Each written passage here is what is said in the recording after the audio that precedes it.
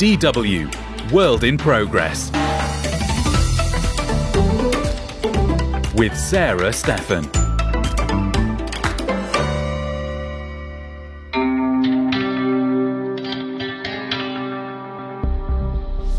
This week we turn to the dark side of the internet. We talk about deceit, scamming and human trafficking. Crypto scams are on the rise, often paired with romance scams. So by then, I was in love with this person. This was a romance thing. I was in love with this person. It was at that moment that I realized I was scammed. $5,000 of my own money gone, and another about $18,000 I took out in loans. There's a market out there for disinformation campaigns that are rife on social media. We have definitely reached a point where the advice of don't believe everything you see online actually might be very sober advice to give someone. And consuming your information slowly, perhaps, is also just as important. Take a pause before you share a piece of content that might be a bit sensational. And the aftermath of the university scam that put Indian students in Canada at risk of deportation. Coming up now on this week's episode of DW's World in Progress.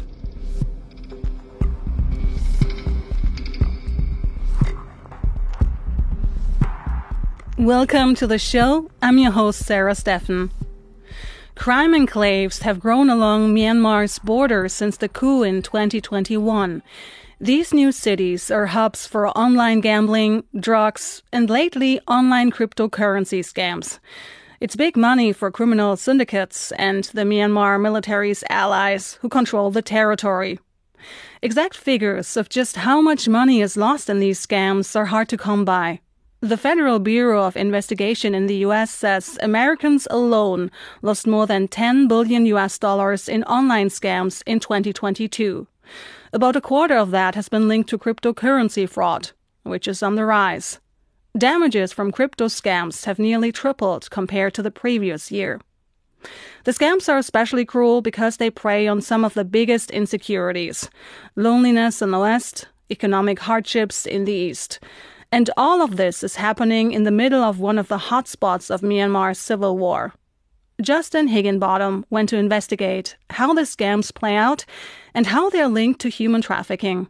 He's reporting from the Thailand-Myanmar border region. Troy Gokenhauer was a trained actor living in New York before COVID brought him home to Ohio in 2021. Like many during that time, he was feeling pretty isolated. It was hard to meet people. I am on Facebook dating. I hate online dating, but this is free, it doesn't cost you anything, so whatever. I'm contacted by this person who, according to their profile, they live in Seattle. And they say hello. I send a message saying, hey, you look like you live in Seattle. I'm in Ohio.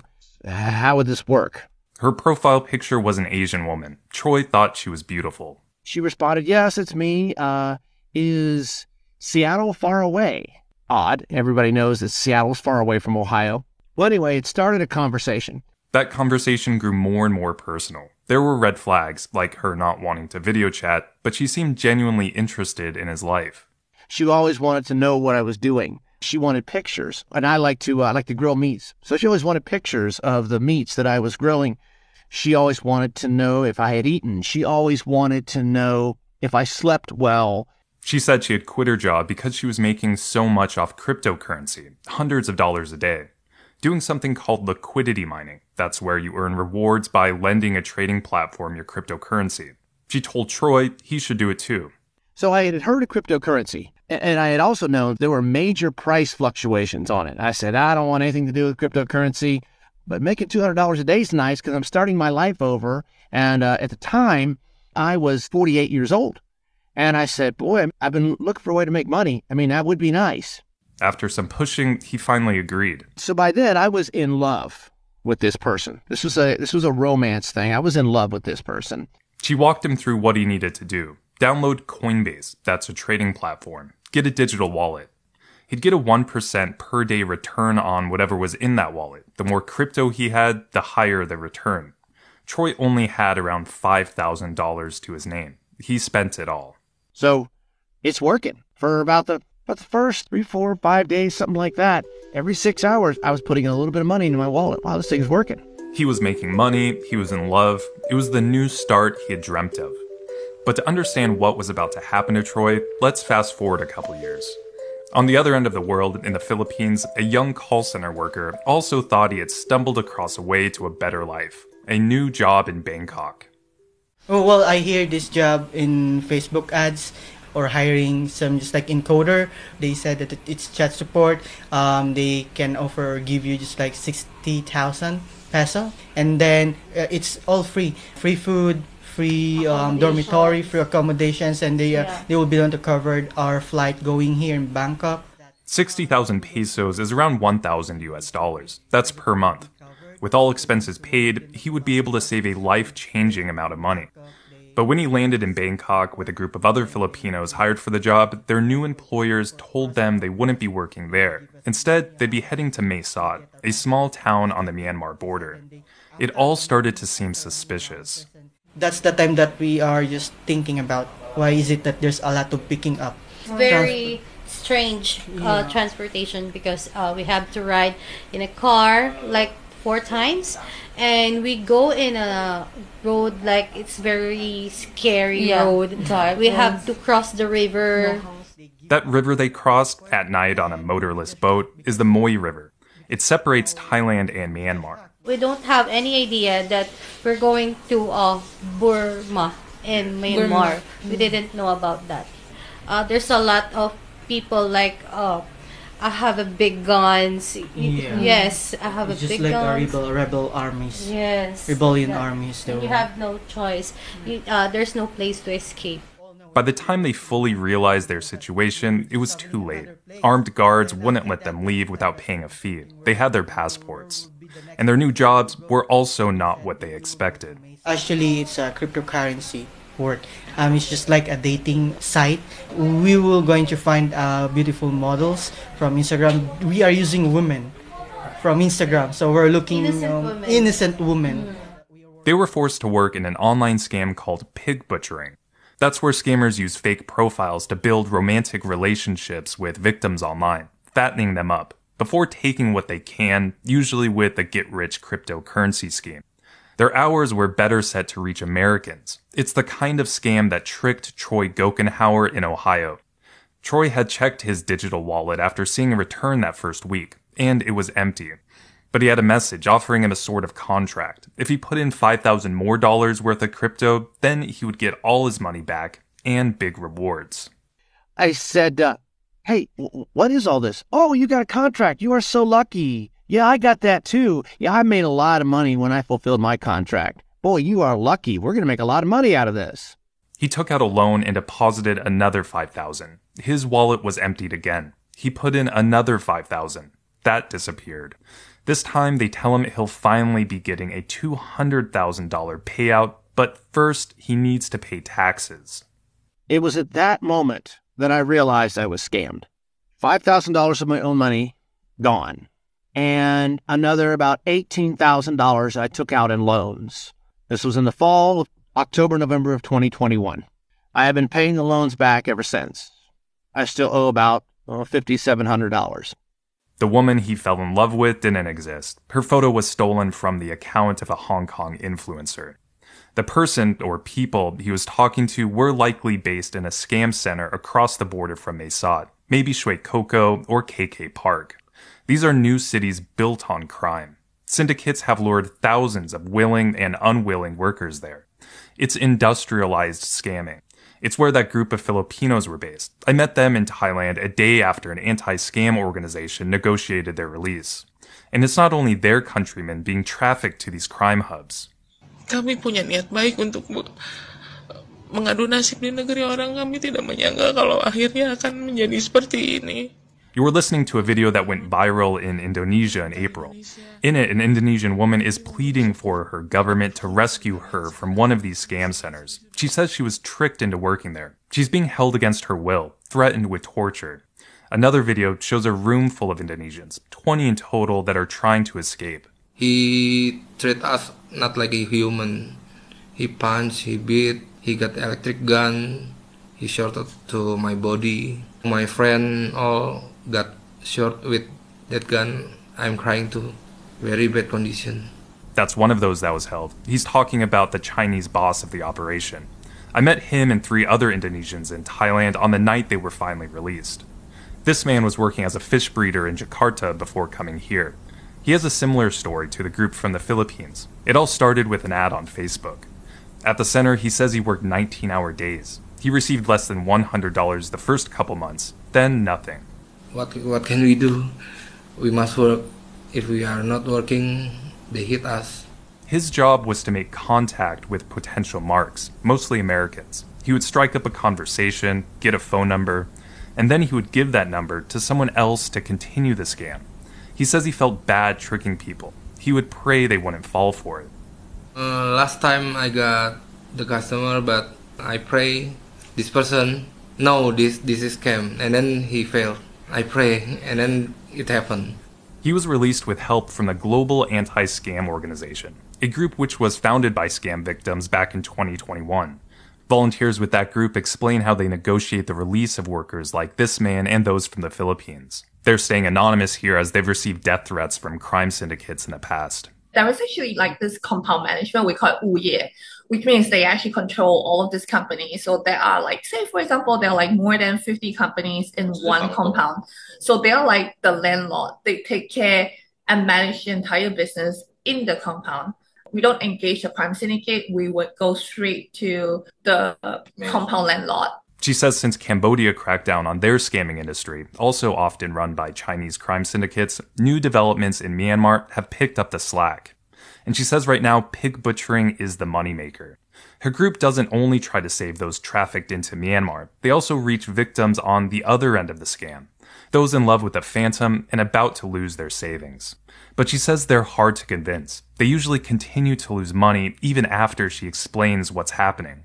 The most dangerous thing about this pig butchering scam is that we actually attempt to like stop people from transferring money. This kind of scam is like really convincing. We're getting close to like rescuing 1 or 2 out of like 10 victims because they were being brainwashed. They're just not listening to anyone. Of course, these crime enclaves exist in the midst of a war. Scammers can often hear the fighting. In 2021, the Myanmar military ousted the country's democratically elected government. That's led to a widespread uprising, including in Cayenne State, where the scamming compounds are located, and where ethnic Karen groups have battled the military since the 40s. For crime syndicates, the coup was a blessing. Before the coup, the trajectory was one of crackdown, eliminating a space for these malign actors to operate along the Moy River area. That's Jason Tower. He's the Myanmar country director at the United States Institute of Peace. He says Aung San Suu Kyi's National League for Democracy-led government even managed to shut down one enclave. At the time, it was a hub for online gambling. Now, fast forward to after the coup, within just a couple of weeks of the coup, that enclave was back up online. And you've seen, since that the nature of the criminal activity there has really shifted. I mean, it's no longer focused on the illicit online gambling. It's now focused on scams powered by human trafficking. It's also big business for Myanmar's junta and allies. The territory near the Moy River is controlled by the Karen Border Guard Force. They split from Karen rebel forces and are now under the military's control. That means these territories are bringing the regime money, and they're a clear target for anti-junta forces.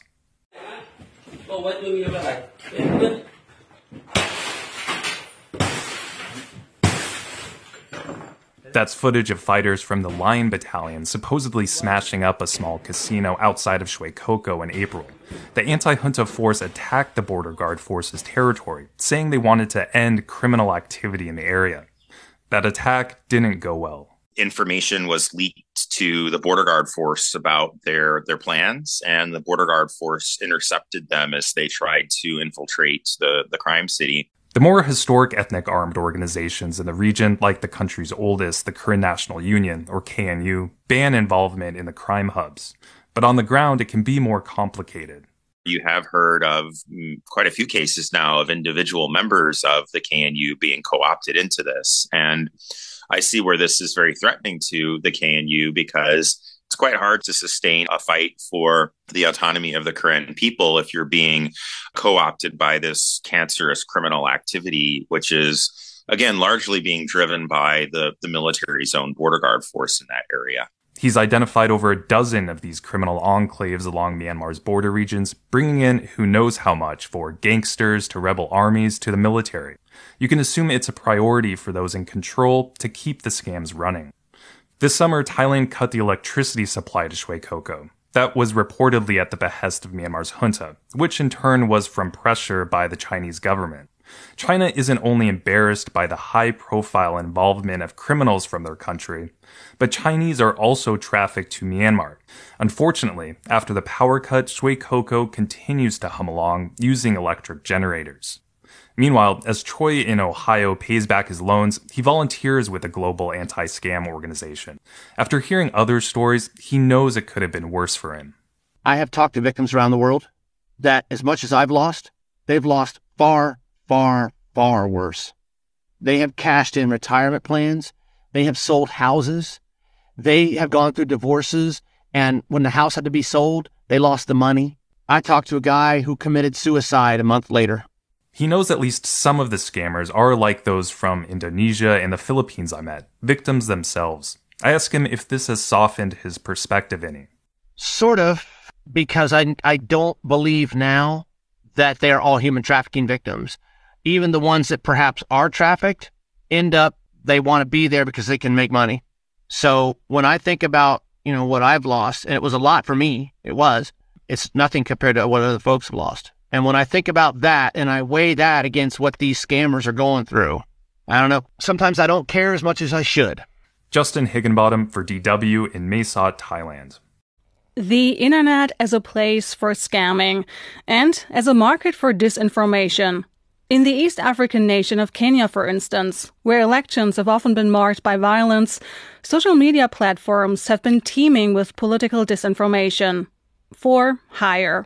For about $10 to $15 a day, so-called keyboard warriors can launch a smear campaign on your opponents.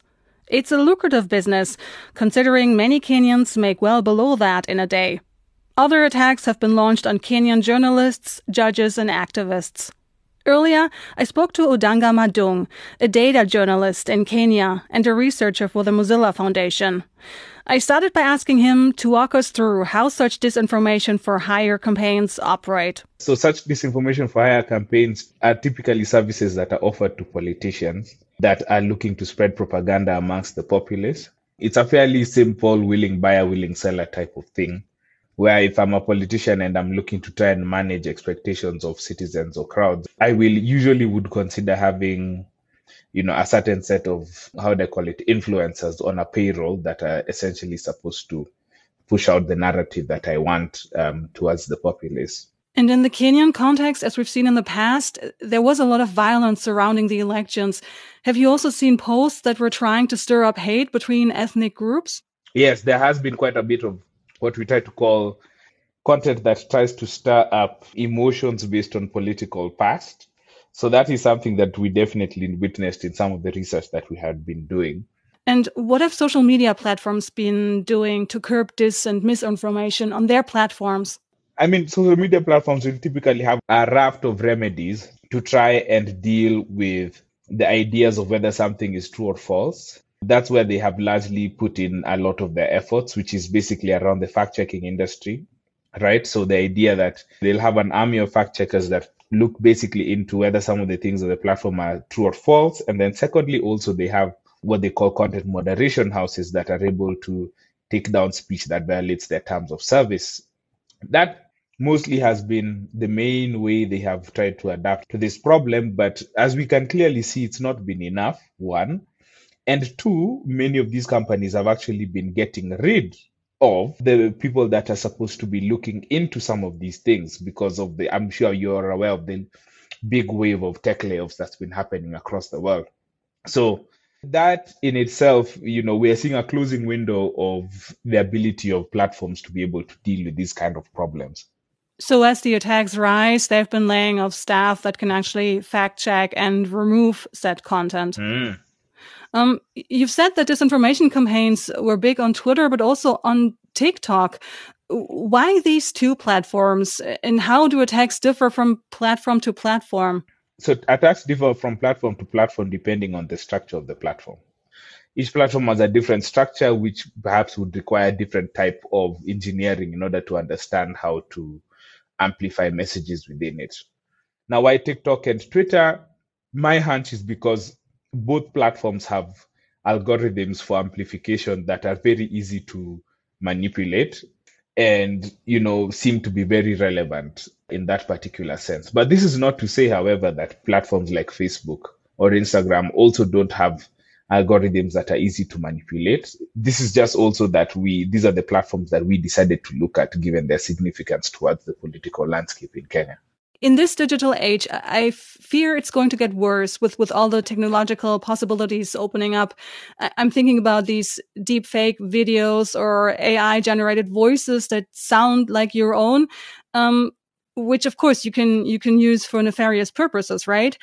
How can we counter that? Despite there being the prevalence of deepfakes, the deepfake apocalypse that had been predicted for quite some time did not end up coming. Disinformation sometimes does not even need you to manipulate video for it to work. We also really need to be thinking about what makes disinformation effective. And that's actually something that's very important for us to consider, because when someone is creating a disinformation campaign, that's what they really need to understand is, what exactly would be the best way for me to create a piece of content that could end up swaying opinion towards a certain way. Sometimes it's not necessarily a manipulated piece of content that might be able to do the job. There are many cases where videos or audio being taken out of context have been used for disinformation campaigns. But on the second point, there is also a reverse of this issue where now we have a case where politicians are able to also escape accountability because they can easily say that, look, I did say that, or that wasn't me in that video. What you saw there was actually artificially generated. What is your advice to a broader audience, people who use Twitter or TikTok or Facebook? How can they decipher whether something is real or not and not fall victim to disinformation? I really don't know, because a big part of when disinformation becomes effective is largely due to your own belief systems and how your own view of the world. I would say that try to seek truth in as much as you can. And also, number two, it is definitely, we have definitely reached a point where the advice of don't believe everything you see online actually might be very sober advice to give someone if you are thinking about advising them on how exactly to go about their life. It's unfortunate. Many people talk about how the artificial intelligence era, this current era of generative artificial intelligence that we are in, is going to usher in an age where nobody will know what is true or false. But I'm like, we are already in that era. There are many times when big things happen in the world, we really have to question ourselves. So, media literacy is important, and consuming your information slowly, perhaps, is also just as important. Take a pause before you share a piece of content that might be a bit sensational, and seek truth as much as you can. That was Odanga Madung speaking to me there. A scamming scandal in Canada involving Indian students has recently made headlines. Students from India found themselves at risk of deportation. They had reportedly used fake admission letters to start studying in Canada. They used the services of an agent who helped them apply for their visas. This man has now been charged by the Canadian authorities. Murali Krishnan talked to some Indian students who were duped. In May this year, Karamjit Kaur was facing deportation from Canada after a college admission letter that secured her entry into the country 5 years ago turned out to be fake. After graduating from Norquist College in Edmonton, Alberta, with a diploma in Business Administration Management in 2020 and holding down a job for a couple of years, the 25-year-old woman from the North Indian state of Punjab says she only learned the letter wasn't genuine this year when she was applying for permanent residency or PR in Canada. It's really stressful. It's really expensive to hire a good lawyer to fight your case. Moreover, it put me very behind to get my PR, and it's been like more than 5 years I didn't see my parents. It's really depressing actually after you're doing everything right and suddenly it happens to you. Shocked by the revelation, Kaur said she didn't know much about the immigration process and had trusted the agent back in India who helped her. Hiring immigration agents, a private service not affiliated with any government, is a common practice for students from India who hope to move abroad. Kaur did the same. Many of the students who are now facing the threat of deportation say they are being victimized for fraud committed by visa agents and education counselors. Ravinder Singh, another student from Toronto who finished his business administration course, is facing a similar problem. The Canada Border Services Agency, or CBSA, told him he was in the country illegally. When I receive a letter from CBSA at my home, and when I open the letter and you enter in Canada was a fake offer letter under that time, I'm totally shocking news for me because I'm waiting for my PR letter. When I applied my study permit from India, the agent name was Brajesh Mishra and his office was in Jalandhar, Punjab, India. This agent, Brajesh Mishra, was also involved in Kaur's case. The Canadian authorities have now charged him for immigration-related offences.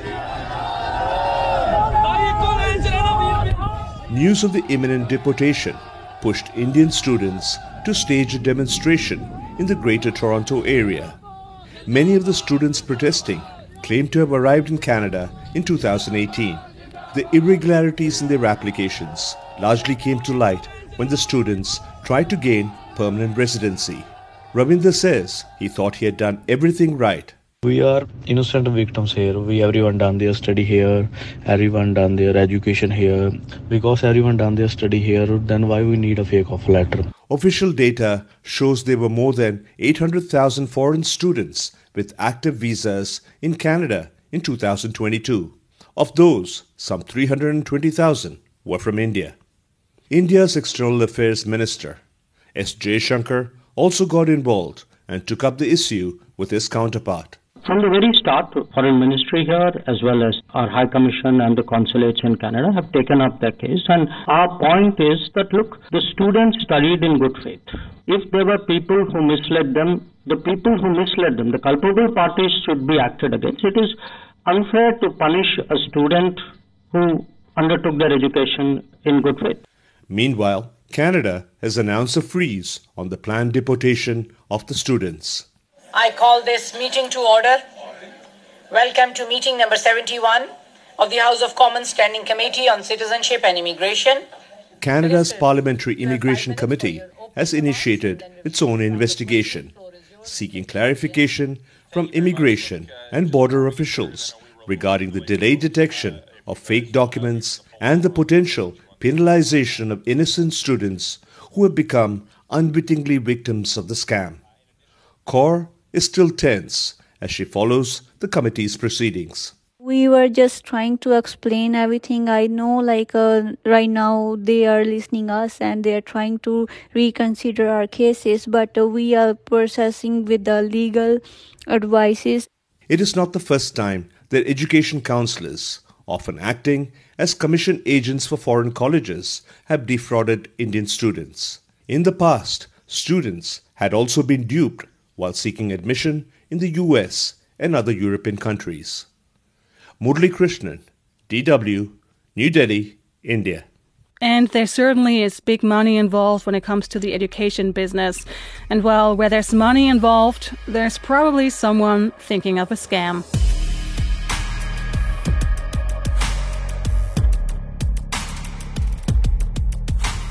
That's the end of the show. For more World in Progress content, go to dw.com/worldinprogress or wherever you get your podcasts. The studio team was Wiebke Tegtmeier and Ziad Abu Sleiman. I'm Sarah Steffen. Thanks for listening and bye for now.